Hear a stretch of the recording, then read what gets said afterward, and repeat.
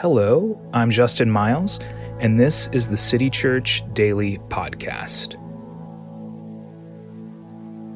We're a few weeks into Lent, and anybody who has decided to make a New Year's resolution knows new routines are hard to establish. But relinquishing something for Lent is no less difficult. So today, I want to encourage you in the perseverance of your spiritual disciplines. Lent is a time of dying to self, which is somebody who likes routine, even unhealthy and selfish. I can attest it's really hard. But take heart and know that God is with you each and every single day. Let me begin by praying the scripture over you. Lamentations 3:22-24. The steadfast love of the Lord never ceases. His mercies never come to an end. They are new every morning. Great is your faithfulness. The Lord is my portion, says my soul. Therefore, I will hope in him. Amen. So friends, my encouragement for you is this. I hope you will keep forging ahead.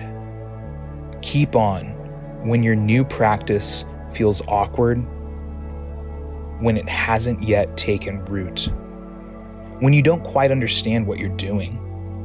It may take longer, months, years even, for this new spiritual practice to become a regular occurrence, but the work is worth it.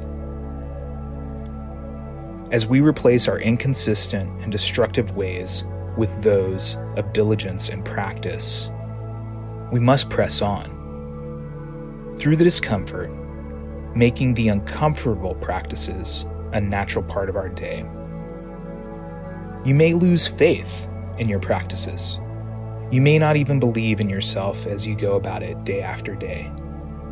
New ways and patterns don't come overnight. It takes days, again, even years, before it becomes a natural part of life. And even then, you'll find yourself stressed. You'll find yourself hurting, wanting to go back to old patterns of reaction and behavior. In those moments, I hope just one thing for you. Don't give up. Don't. The things you want to let go of, the ways of being that just aren't meant for you, have a stronghold and are hard to shake off. That's not a reflection on you. It's not a reflection on your character. It's not a reflection on God. It's simply part of being a person in an imperfect world. So keep at it, and the sooner you realize, you'll wake up with the struggle behind you, comfortable in your own skin. Remember, a life with challenge is a life with opportunity. And so to close, my prayer for you.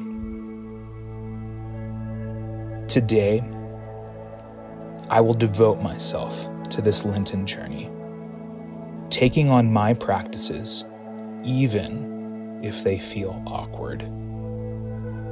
I will write and reflect on God's love for me and the identity God has given me, rather than letting myself be formed by anything less.